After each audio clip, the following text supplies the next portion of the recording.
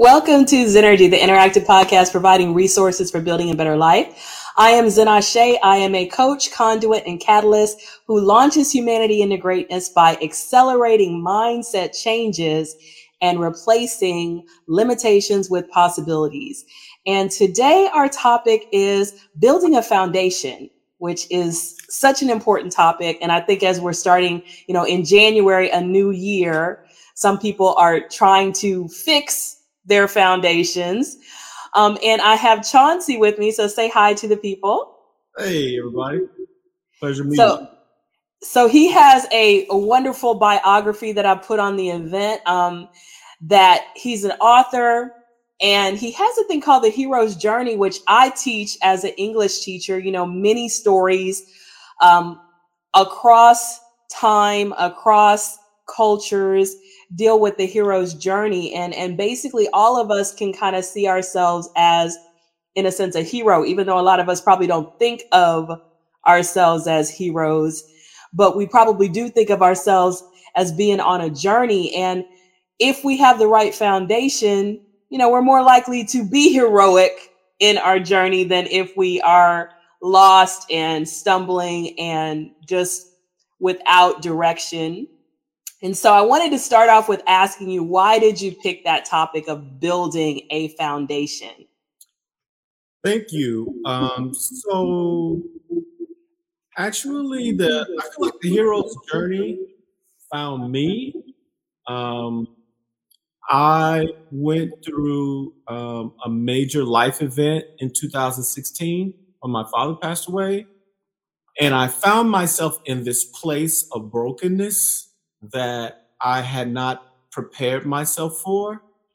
And rather than stopping and assessing my condition and figuring out what I need to do, whether it was talk to somebody or get help, deal with my grief, I tried to outrun it. I come from a family of overachievers. I'm an overachiever myself. One of the things I loved most about myself was my ability to identify a task and then accomplish it. And when I found myself in a place where I could not use my familiar strategy to get back out there and go back to work and just act like nothing had happened to me, it caused me to completely reassess what everything in my life was built on. So I feel like the hero's journey was waiting for me. I had experienced it my whole life. I'm very much a person who compares moments in my life to movies that I've seen or books that I've read or character journeys that I know. I've done this forever, and I'm an artist. I'm a musician. So I write songs and write plays and stories. I've been doing this my whole life. But for me, it was just a hobby. It was just something that I could do, something that was fun, something that entertained me.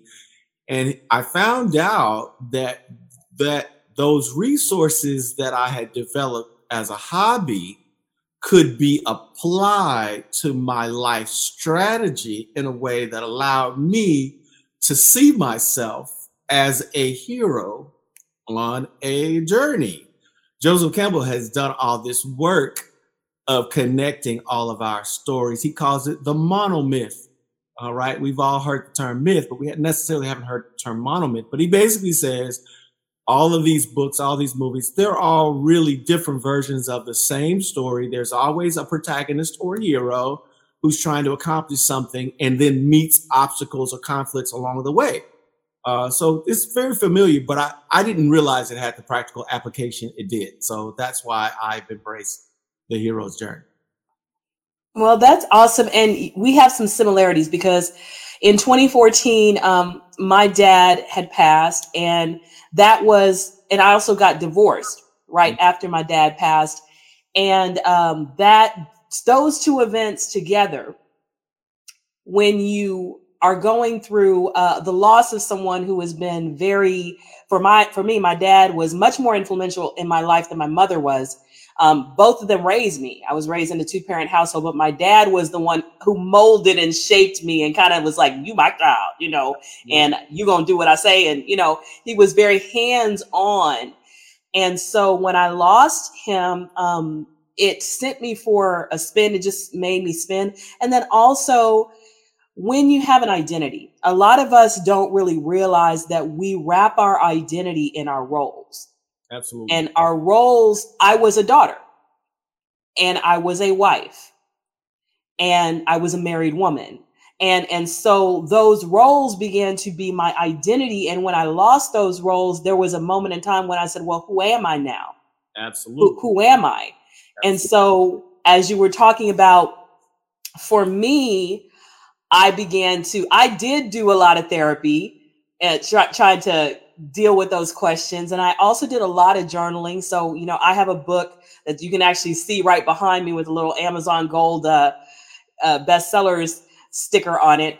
A guided journal. I did a lot of journaling to try to figure out who I was, where I was going, what I wanted to do.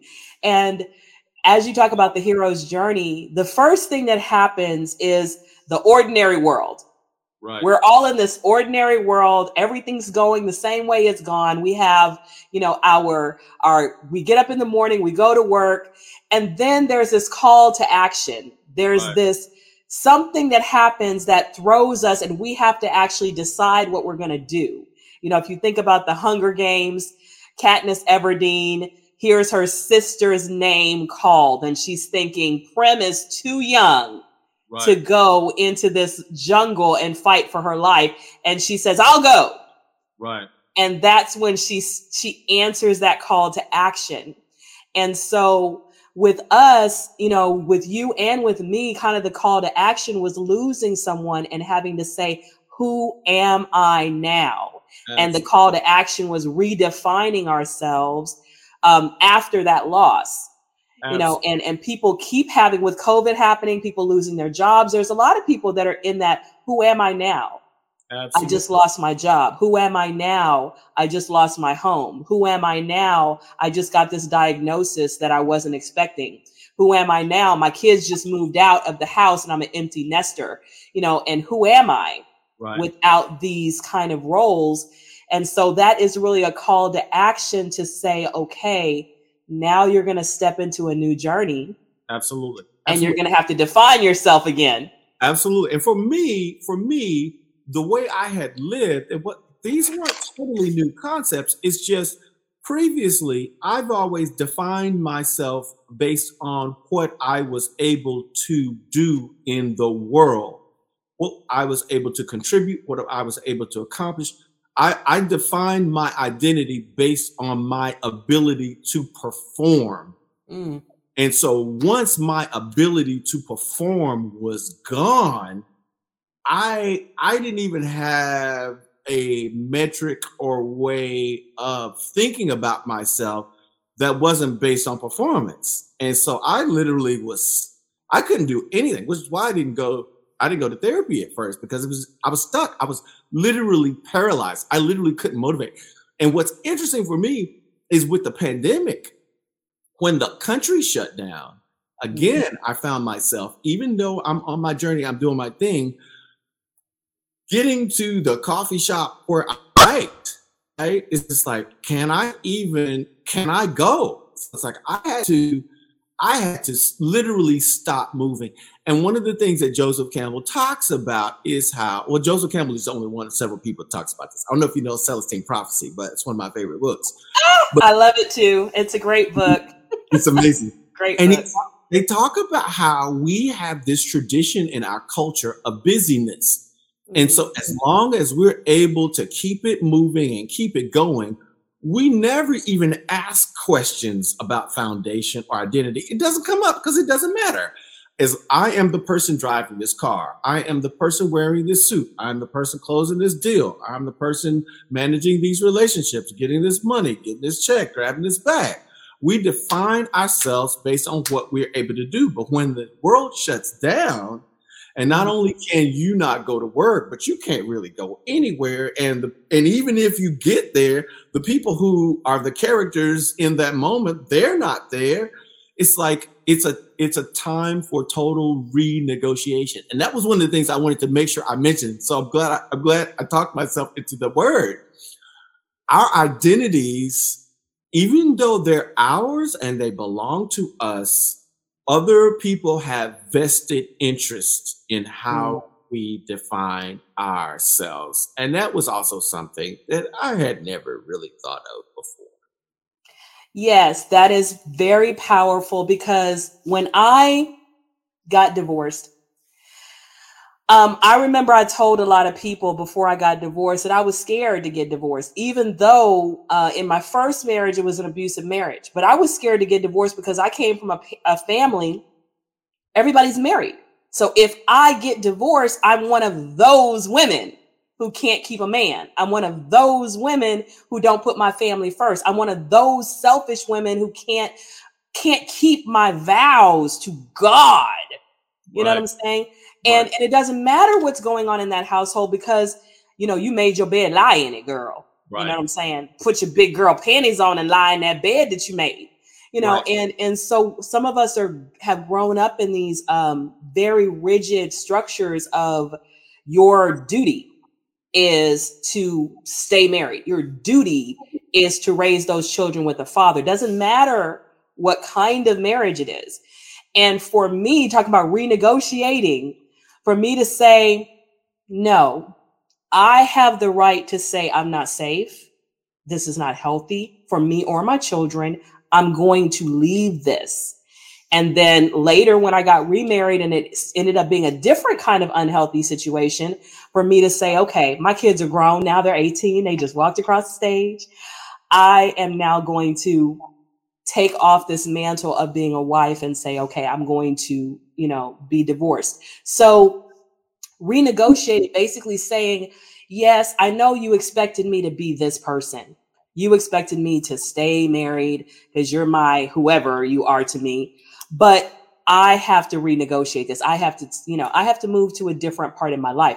And some people are not willing to, that's scary. To, in a sense, feel like you're letting people down, to feel like, I remember in my first marriage going to church and knowing that the church was not going to support me getting divorced, no matter that my ex had a rap sheet 10 pages long. It did not matter. They were not going to support it. And so, and I remember even being younger and one of my relatives getting excommunicated from the Catholic Church because she had become a born again Christian. And they literally excommunicated her because Wow. they said that her Catholic faith said that she was supposed to believe certain things and do certain things a certain way and da da da da da. So, I grew up in a very rigid structure, and there was a lot of wonderful things in that foundation. We're talking about building our foundation, a lot of great values, a lot of homegrown, old school values. But then there was some toxicity also. And I wanted to say hi to Kathy Tatum. She said hi to us. She, had commented. And I know she works with a lot of nonprofits. There's a lot of nonprofits out there that are trying to help people to step out of those rigid boundaries and care for themselves, self-care. And Yeah. even let's talk about renegotiation. Let's talk about what you were saying. In the Black community, there's still a saying of you shouldn't go to therapy because you shouldn't be telling people your business. You need Right. to keep everything in the house. Everything needs to be in the house. Right. Nobody outside the house needs to know. Or, you're not masculine if you cry. Or you're supposed to be a Black woman. You're supposed to be strong. Right. And when do we get a chance to show our vulnerability as men or as women? When do we get a chance to ask for help and to say, I need to rebuild myself. I need to get rid of some of the stuff I was taught that was toxic. Yeah. And as you said, I need to renegotiate some things. So I'm going to come back to you because I know you want to chime in on some things. Yeah, you're giving me so many things that I want to talk about. I'm trying to remember everything you said. One of the things I wanted to do first was applaud your courage. To your point, so many of us think we have no choices when we find ourselves in some of these situations. And some of our institutions are not designed to facilitate effective use of choice. That's not what they're about. And it's a shame when we use faith or institutional relationships in order to police behavior and identity. That's unfair. That's never what it was designed to do. But that's what religion often will create for you in order to make sure that everybody looks a certain way, so that we have a product that we can market and sell. A lot of church, a lot of religion is about business, and in order to be successful in business, you need to have a distinct product. And so I think a lot of times what has happened is the lives that we're encouraged to live within these institutions they're not honest. They're not authentic, because they're not based on who we are. They're based on what the institution needs to represent us to be in order to market itself to people who are broken and hurt. And that's one of the really great things I love about Story. Nobody owns Story. Nobody owns the institution. And that's one of the reasons why I think reading is such an important event, because for me, my imagination was not shaped by an institution. I did not discover the hero through some Bible story. I knew what a hero was from the time that I was able to hear stories as an infant, before I even had language. It's one of the reasons why this faculty is so important, because it's innate, it's built in us. Historically, before there was even the written word, there was story, right? Before we had printing press, before we had letters, before we had alphabet, before we had language, before we had words, there was story. We understood that there is a pre-existing need in our humanity that makes us want to be better versions of ourselves from one moment to the next. And so I wanted to applaud you first on believing in yourself and taking those very bold steps. There was something else you said at the end that I wanted to comment on, and now I don't remember what you said. Do you remember how you ended your statement just a moment ago about? Well, I talked about us renegotiating. I love the fact that you had mentioned that word, because giving ourselves permission to say, and we have a comment from Abby Miller. She said, when we step up and decide, no one else matters but us. Absolutely. And that's a powerful thing, because one of the things that I gave myself permission to say just 7 years ago was, this is my life. Absolutely. Now that's a crazy thing for you to go your whole life and be in your 40s and actually for the first time say, this is my life. Right. But I actually said that to myself, this is my life. Right. I don't owe my life to my children or my mother or my father or my church. I want them all to be a part of my life. I want to share my life, share my love, share my whatever I have, my strength, my talents, my abilities, but I'm not going to live my life for them. Yes. And that was a realization that I got to just like 7 years ago, that this is my life and I only get one of them. And if I live this life trying to please everybody else, then when I die, am I going to be the one on my deathbed regretting all the things that I wanted to do but didn't do because it wasn't in other people's agendas for me? And that was something I had never thought about until 7 years ago when I got divorced. And I was like, okay, I have done so many things because I was told this was the right thing to do. This is the good thing to do. This is the godly thing to do. And I did it. And there were certain benefits to it. And then there were also certain costs to it. And then I started saying, okay, I've done everything I was told to do to the best of my ability. So I love that you mentioned that, actually, returning back to the beginning. And there is this technique called the beginner's mind, where certain people believe that you never know anything for certain, ever. We delude ourselves into thinking that we know what we know. And then when our theories fail, or we find ourselves in places that defy what we thought we knew, sometimes we have breakdowns, which is what happened to me. But that's actually a great place to be, where you know that you don't know. We are taught that is a bad place, and that part of being an adult is having a security of knowing the answers. But the healthier place is when you can be secure even when you know that you don't know the answers. And they call that the beginner's mind. So I actually love that you brought that up, because I would have forgotten to mention that. I'm gonna look that up, because I know there has to be more research on that. But I wanted to. There was a psychologist called Joseph Adler, and Mm-hmm. I think he had a book called The Courage to Love or something like that. And I heard a snippet of it, and he had a little metaphor in there for the journey of life. Okay, and he was comparing religion to philosophy, and he said, if you picture two people, walking on a plank, and they're in the darkness and they see this light ahead. Religion is when that person sees the light, they get to the light, they build a fortress around the light because now they have light. And then they defend that light against anything and everything. And philosophy is when the person sees the light, gets to the light, and says, oh, wow, this is beautiful. There must be other lights. And while I'm here and I see this light, I see all kind of things in this area. I see maybe valleys and hills and flowers. And maybe if I keep going, I'll see something new. Let me keep going and see where the next light leads me. It's such a beautiful And concept.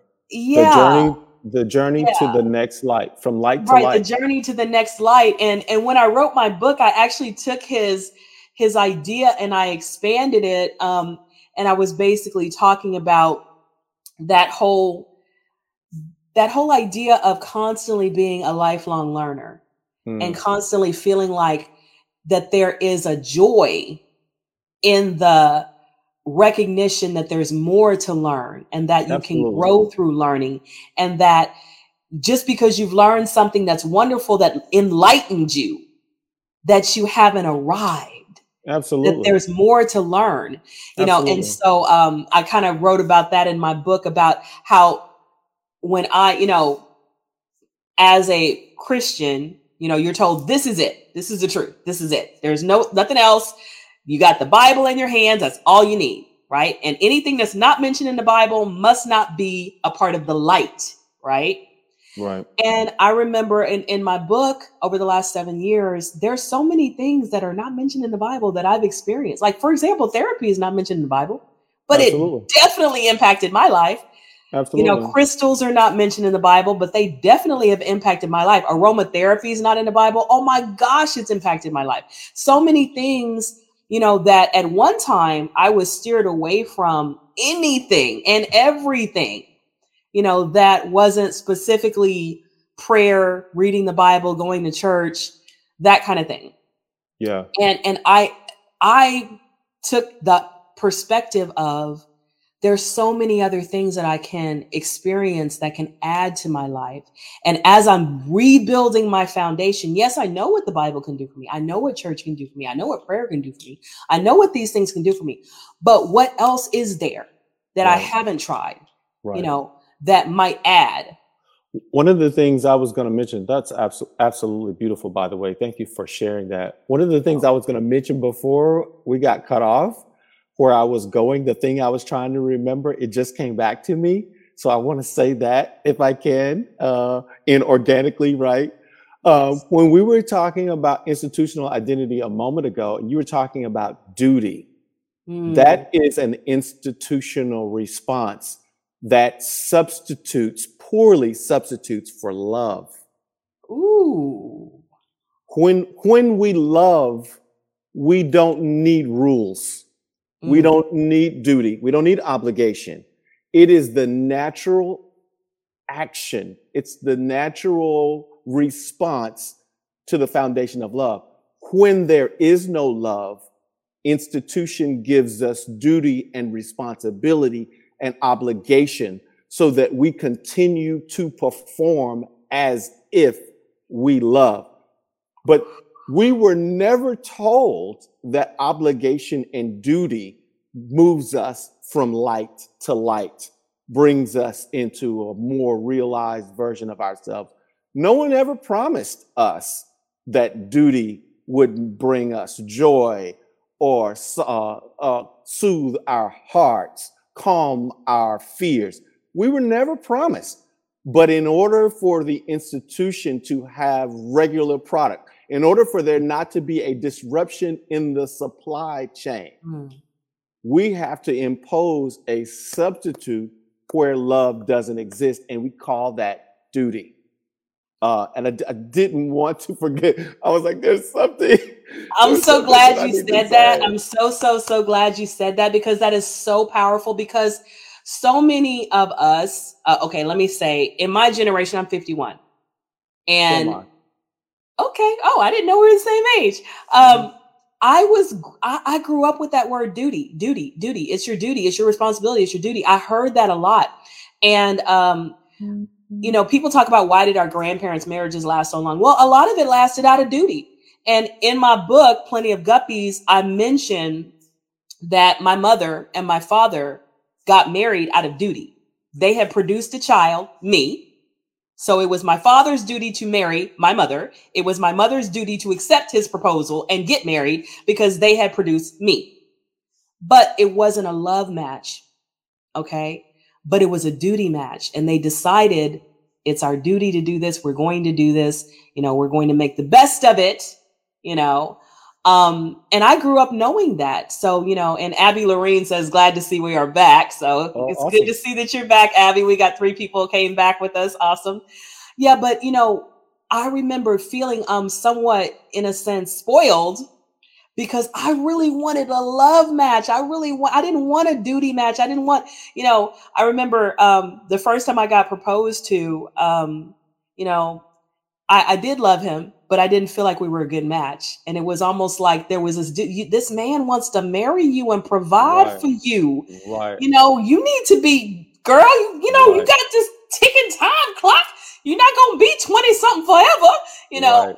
And the first proposal I passed on, and that was actually one of my first, in a sense, establishments of my identity. This is my life. And I don't want to get married to somebody that I'm not like really hopelessly in love with, that I really can't just see the rest of my life with. Just because we're dating and they happen to propose to me doesn't mean I should accept, you know? And I remember that kind of being like my first time feeling like, oh, I should make decisions for myself. It's my life. But I kind of, again, pulled away from that, because when you're told, you know, and especially in our society, I don't know how Black men are told, but Black women frequently get this, you're too picky. You know, if you were someone in a different culture, you would be happy that that man proposed. And Black women, there's so few of you that get married anyway. You need to be accepting that man that wants to marry you. And you need to be working with him to make him what you want him to be. And you need to, and you know, it's the whole idea of what the woman wants is like, that's inconsequential. Right. He wants to marry you, so you should say yes. Right. You know? And building that foundation of saying, okay, what matters to me? Am I going to go on what matters to me, what I value, what my priorities are? Or am I going to go on duty? Am I going to go on what society says I should do? What am I going to put at a higher priority? You know, and the problem, if I may jump in, the problem is it doesn't just end with your decision to marry or not. If we buy into the concept that life is composed of obligations and duty versus love, we take that with us everywhere we go. And so on our jobs, if you're standing next to me in line at the grocery store, if I'm pumping gas at the car over by you, everything I'm doing is all duty. I'm not expecting to encounter love at any point in my life. So how I treat everyone that comes across my path, it's all about duty. Do I have to talk to you? Do you need to talk to me? Do I have to get involved with you? Do I have to help you? Do I have a duty to care about people and situations that are not attached to me? That's what some people say. That's the problem that diagnoses how we've gotten into this terrible state we call the present age, is because it's all governed by duty. And no one loves what they do. They don't love where they are. They don't love who they are. They don't love how they've negotiated. Everybody's mad as if someone else is to blame for your negotiation. But it's your choice. No one has forced you to do anything. Well, I wanted to go back to this idea of the hero's journey, because when you decide, I believe, that you are on a journey, that you have goals and you have a vision for your life, and you're going to encounter obstacles on that path, and you're willing and ready to, deal with those obstacles. There's the hero's journey is about that whole cycle. When I realized that I was actually on a hero's journey, in a sense, I started looking for certain things. One of the books that I love is The Alchemist. Mm. And that book says, when you actually really decide what you're going to do, the whole universe conspires to help you. Absolutely. I've experienced that. I've experienced that too. And so I made a decision. Okay, I'm building my foundation. I've decided I'm going to be this woman. I'm going to be one of the things I decided that was non-negotiable. I'm going to die empty. And what I mean by that is whatever talent, ability, skill I feel is in me, I'm going to get it out of me. I'm going to write. I'm going to perform. I'm going to speak. I'm going to, lead classes. These are all talents that I've had for a long time. And when I was married, was I writing? Not really. Had I ever performed? No, not once. Okay. Had I ever spoken in church a couple of times? Had I used any of these talents and abilities? Pretty much no. Pretty much I would say I probably used 2% of my abilities in the 17 years I was married. Wow. So when I got divorced, I decided all of the energy that I put into that marriage, all of the energy that I put into being these roles, now I'm going to put it into dying empty. I want to leave everything on the table. As when I used to be an athlete, my coach would say, leave it all on the field, leave it all on the court. You know what I mean? Absolutely. Right. When you walk off of there, you need to be basically so exhausted because you left it all on the court. Absolutely. And I wanted to be like that. When I got to my deathbed, I wanted to say, I've left it all on the court. Every dream that I had, I did my best to accomplish it. Every goal that I had, I did my best to accomplish it. I left it all out there. So that was one thing that I decided. That was one of my foundational changes, that I was not going to be this woman who put everything on the back burner because I needed to be a wife and a mother. I was going to be this woman who said, I'm going to die empty. Wow. And I believed, now I'm on this journey, as the alchemist says, the universe is going to conspire to help me, and I'm going to get allies. Because on the hero's journey, there's the whole idea that you get mentors and you get allies. If you go back to the Hunger Games, she got her mentor, and she got the people who helped her get the costumes together and the makeup together and introduced her to, the court and all of that. She had all of those allies helping her to win. And even she had allies in the game. Absolutely, she did. Absolutely. Yeah. So have you seen that on your journey where you made a decision, and as you said, the universe conspired to begin to help you? Absolutely. Let me tell you what I had to do. Because I was working in a profession out of duty instead of love, I compartmentalized. I broke myself up into parts, and I only was in a duty mind at work, and then started loving when the day ended. But that's not natural. So what the decision that I made is I was going to fix myself, restore my own vision and value to myself, love myself enough to where if there was something that someone asked me to do that conflicts with my love, it's not negotiable. I can't do it. But in response to that, there is a whole other set of people, energies, opportunities, and possibilities that immediately began to flood in my direction, because I am only interested in being the same person every day, who cares about the same thing in every place, who loves passionately, who leaves nothing unsaid, undone, unthought, unplanned, undeveloped, right?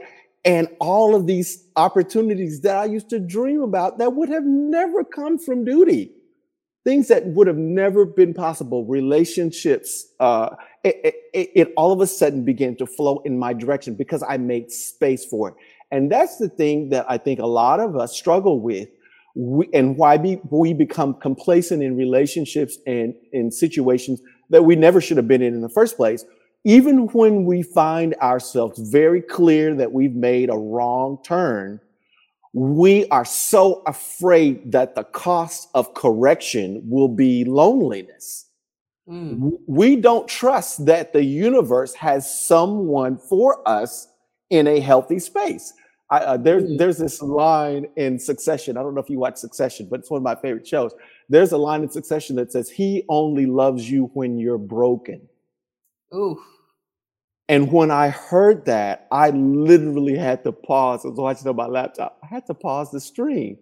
That thing resounded in me so deeply because there are certain people whose only job in your life is to monitor and reflect and report on your level of brokenness back to you. That your whole relationship is dysfunctional. It's never going to bring you peace, happiness, or joy. But we don't cut those people off. You know, some of us have resolved with the new year to leave people who were never good for us behind. But we go a couple of days or nights without those texts being returned or those messages and the phone's not ringing. And we don't know how to sit with ourselves anymore. And so immediately we reconnect with people and things that we know are no good for us because we don't trust that the universe will conspire on your behalf, not only replace what was missing, but to take what was an almost full cup and turn it into a literal river that will never empty again. That's what we're designed to do in the universe, but we don't believe it.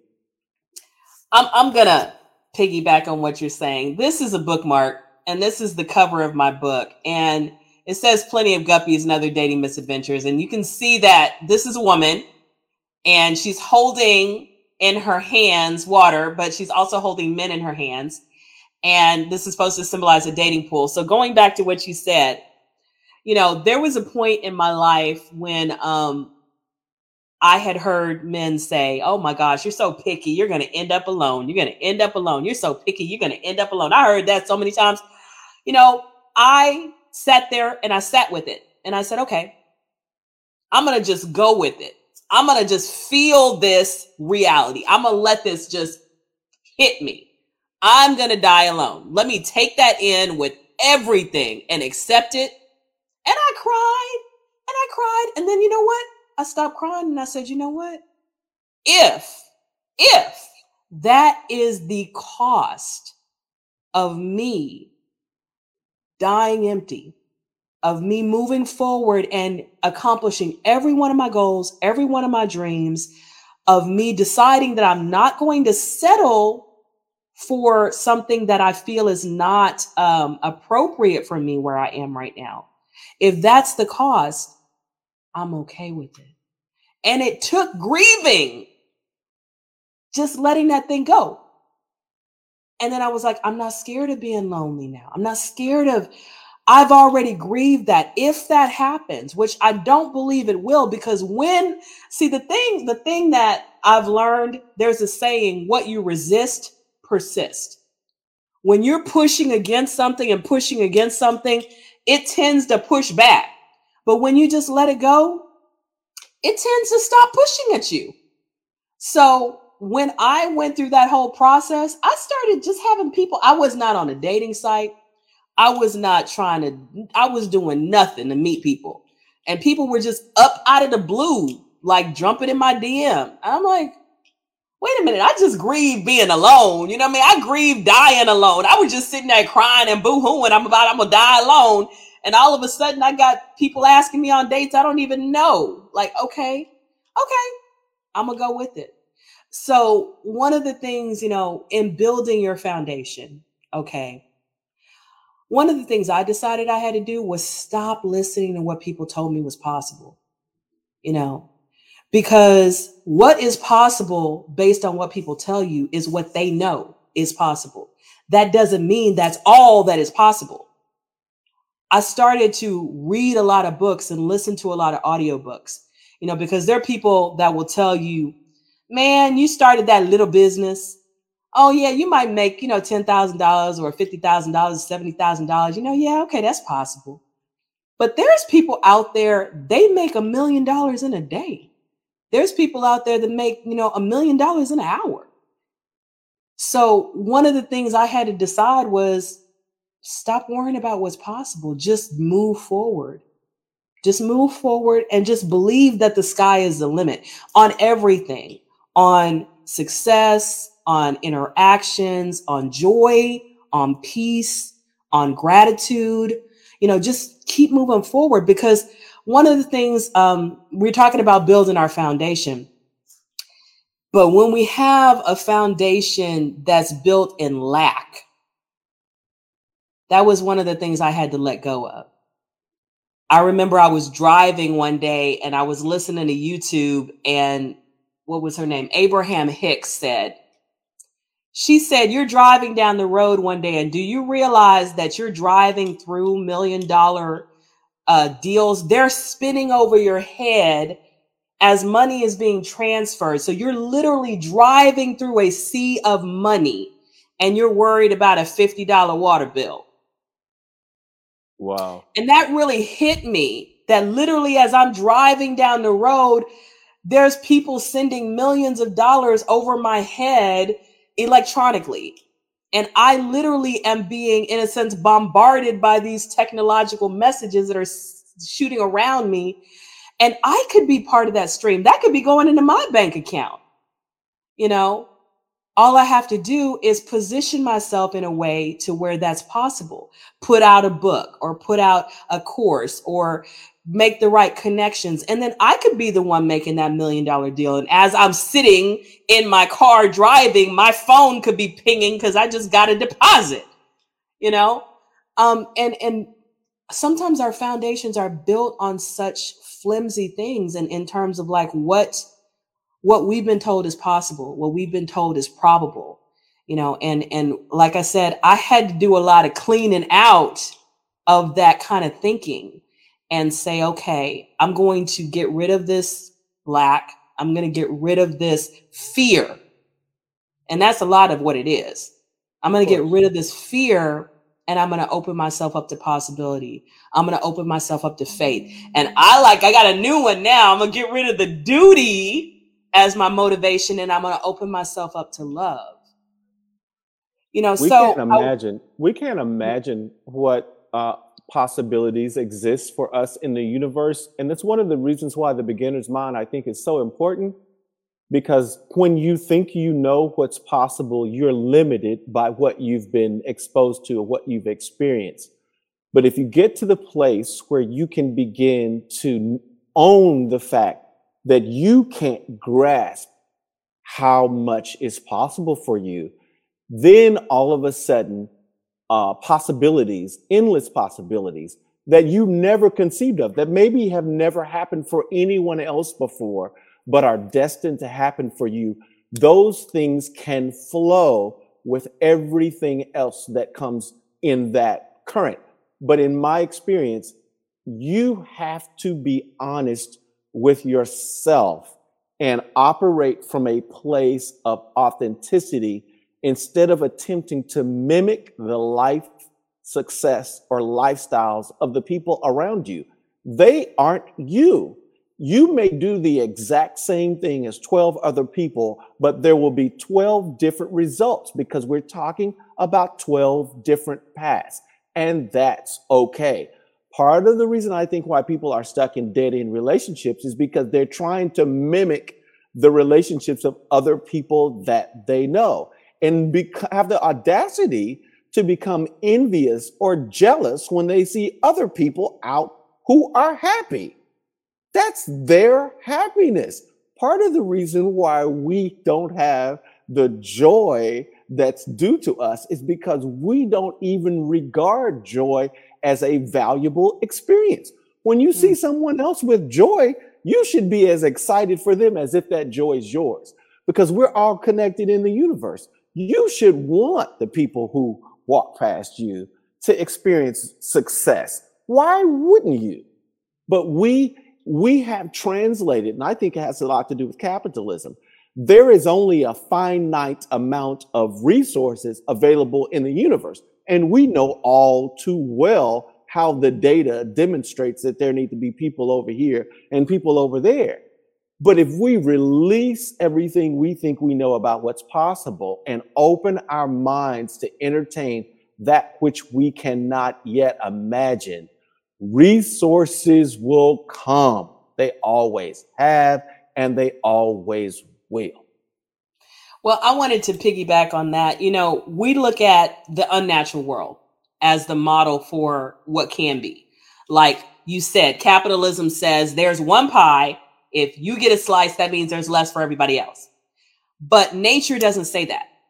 Okay. If you get a seed, okay, that seed has a tree in it, but that tree can produce another tree and can produce another tree and then another tree. I mean, think about, you know, how one tree can drop a whole bunch of acorns. How many trees is that? Right. You know what I'm saying? So in nature, there is no idea of one pie. There is multiplication. Right. You know, there's multiplication, and there's as many pies as there are. It just keeps multiplying. Right. So I cannot hold a seed in my hand and say how many trees are going to come out of that, because there's no way to know. So that's one thing that I've learned in the last 7 years of my life. And my new book is about that. When I was holding my life in my hand and say, I'm going to rebuild my foundation, I had no idea what was going to happen at that moment. I did not know, okay, that a year later from that day, I was going to start performing. Then I was going to end up creating a business 2 years later, Laughs and Lyrics. I was going to end up with 65 shows that I did. And I met people from all over the United States. People all over the world have seen me perform and do those shows because we broadcast them live. I went from 600 Facebook friends on one page. I have 10 social media pages now. Okay. That was the first business. Then one of my guests created my first piece of merch, which was a t-shirt. Okay. And then I was like, she brought the shirt to the show and 10 people say, I want a shirt.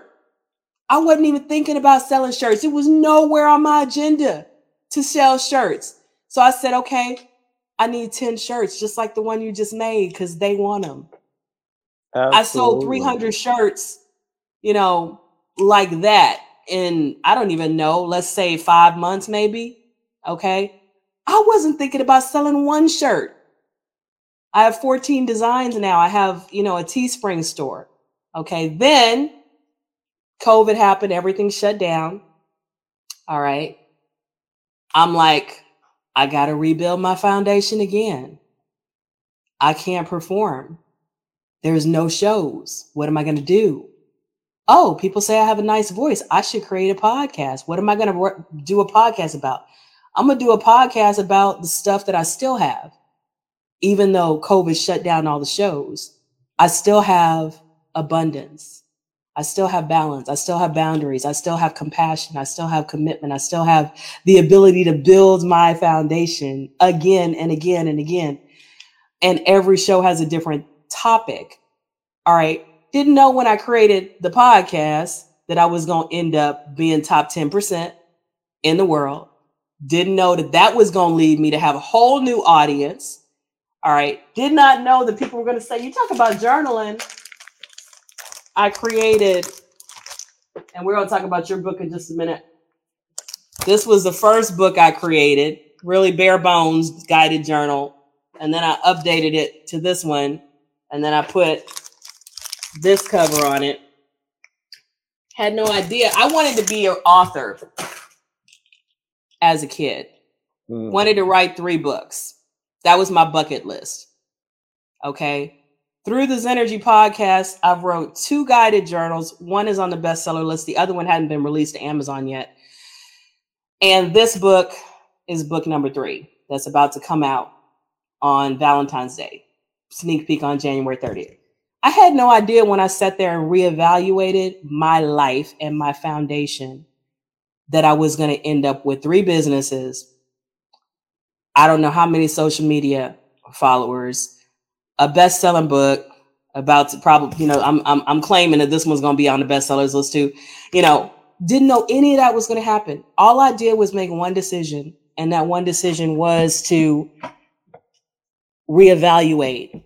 Thank you. Abby Lorene says, God has blessed you with the talent to share and inspire. Thank you. I just knew that I wanted to do things differently. And I was willing and courageous enough to just move forward with that, whatever it meant. I'd already tried the other way. So I wanted you to talk about your book and the hero's journey, and also tell people where they can find you, because we got to wrap up in like the next 5 minutes. Yeah, sure. So the first book, I have 5 books that are going to launch the hero's journey. I released the first one last year. It's called Deliver Yourself from Evil. It's about if you want to experience a better world, the first thing that needs to change is you. It's the foundational core book. It's the start. It's the evaluating your status quo. And then the second book I just finished last weekend. It's called Choose Your Own Adventure. It's about making choices and experiencing a different universe based on your one decision, just like you just talked about. Choose Your Own Adventure. I'm calling it an orientation manual for the universe. All my books are available on all social media, on all platforms, all bookstores, Walmart, Barnes & Noble, Books A Million. It's everywhere. Amazon, of course, is the place where everything lives. But I'm really excited because there will be 3 more books coming. I'm going to write a book a year. So this will be 5 books in 5 years. Terribly excited about it. And the great thing about the books that I write, even though I use my story as a model, the books aren't about me. They're about the reader. I unlock keys that already exist in the universe by connecting my story to the story of everyone else. So it's one of the best things I've ever decided to do, was write. Well, that's awesome. And I could say the same thing about my book. This book, Plenty of Guppies, is a dating memoir. In the last 7 years, and your mouth is probably gonna drop, I have been online dating. I've actually gone on 147 dates in 7 years. Wow. But 101 are in the book, and the guys have nicknames.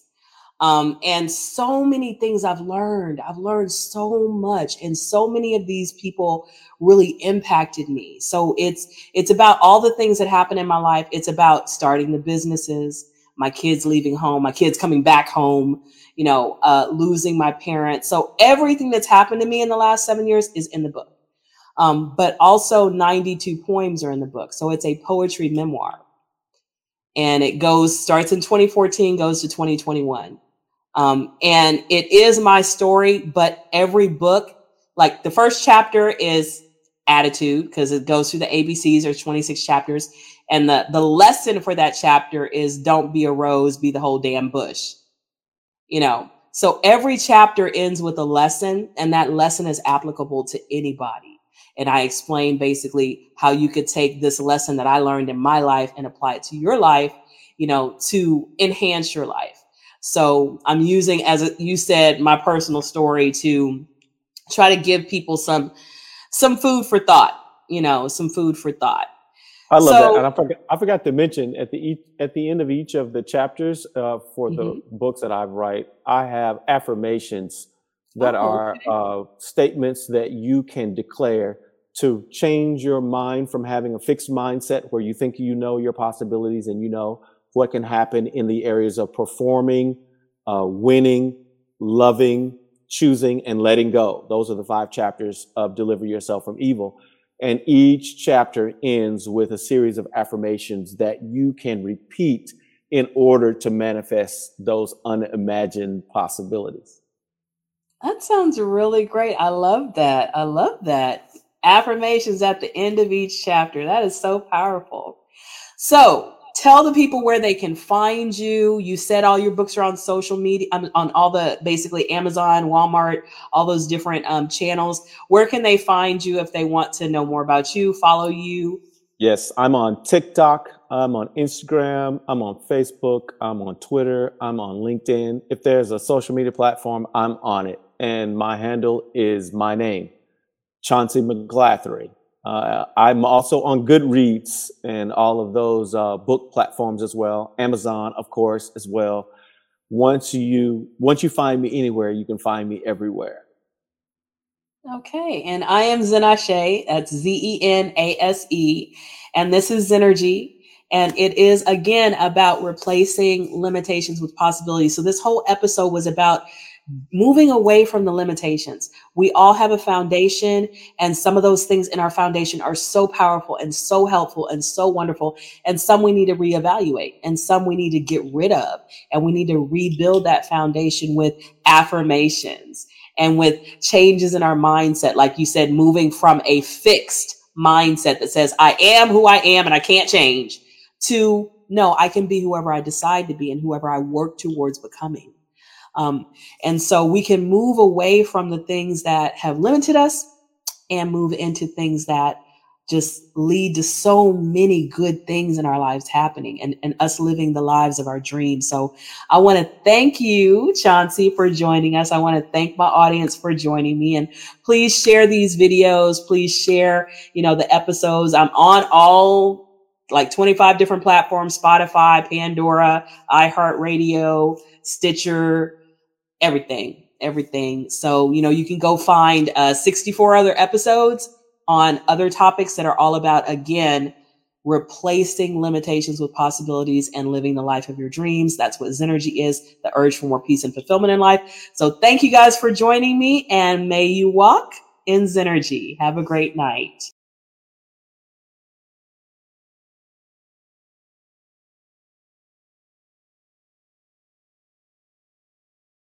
My name is Zenashe, and I have a weekly podcast called Zenergy, which is fuel for the mind, body, and soul. And this is the Zenergize Your Life Goal Setting Package, Volume 1. It comes with the workbook, a journal, stickers, a bookmark, tabs, and a QR code where you can find my podcast.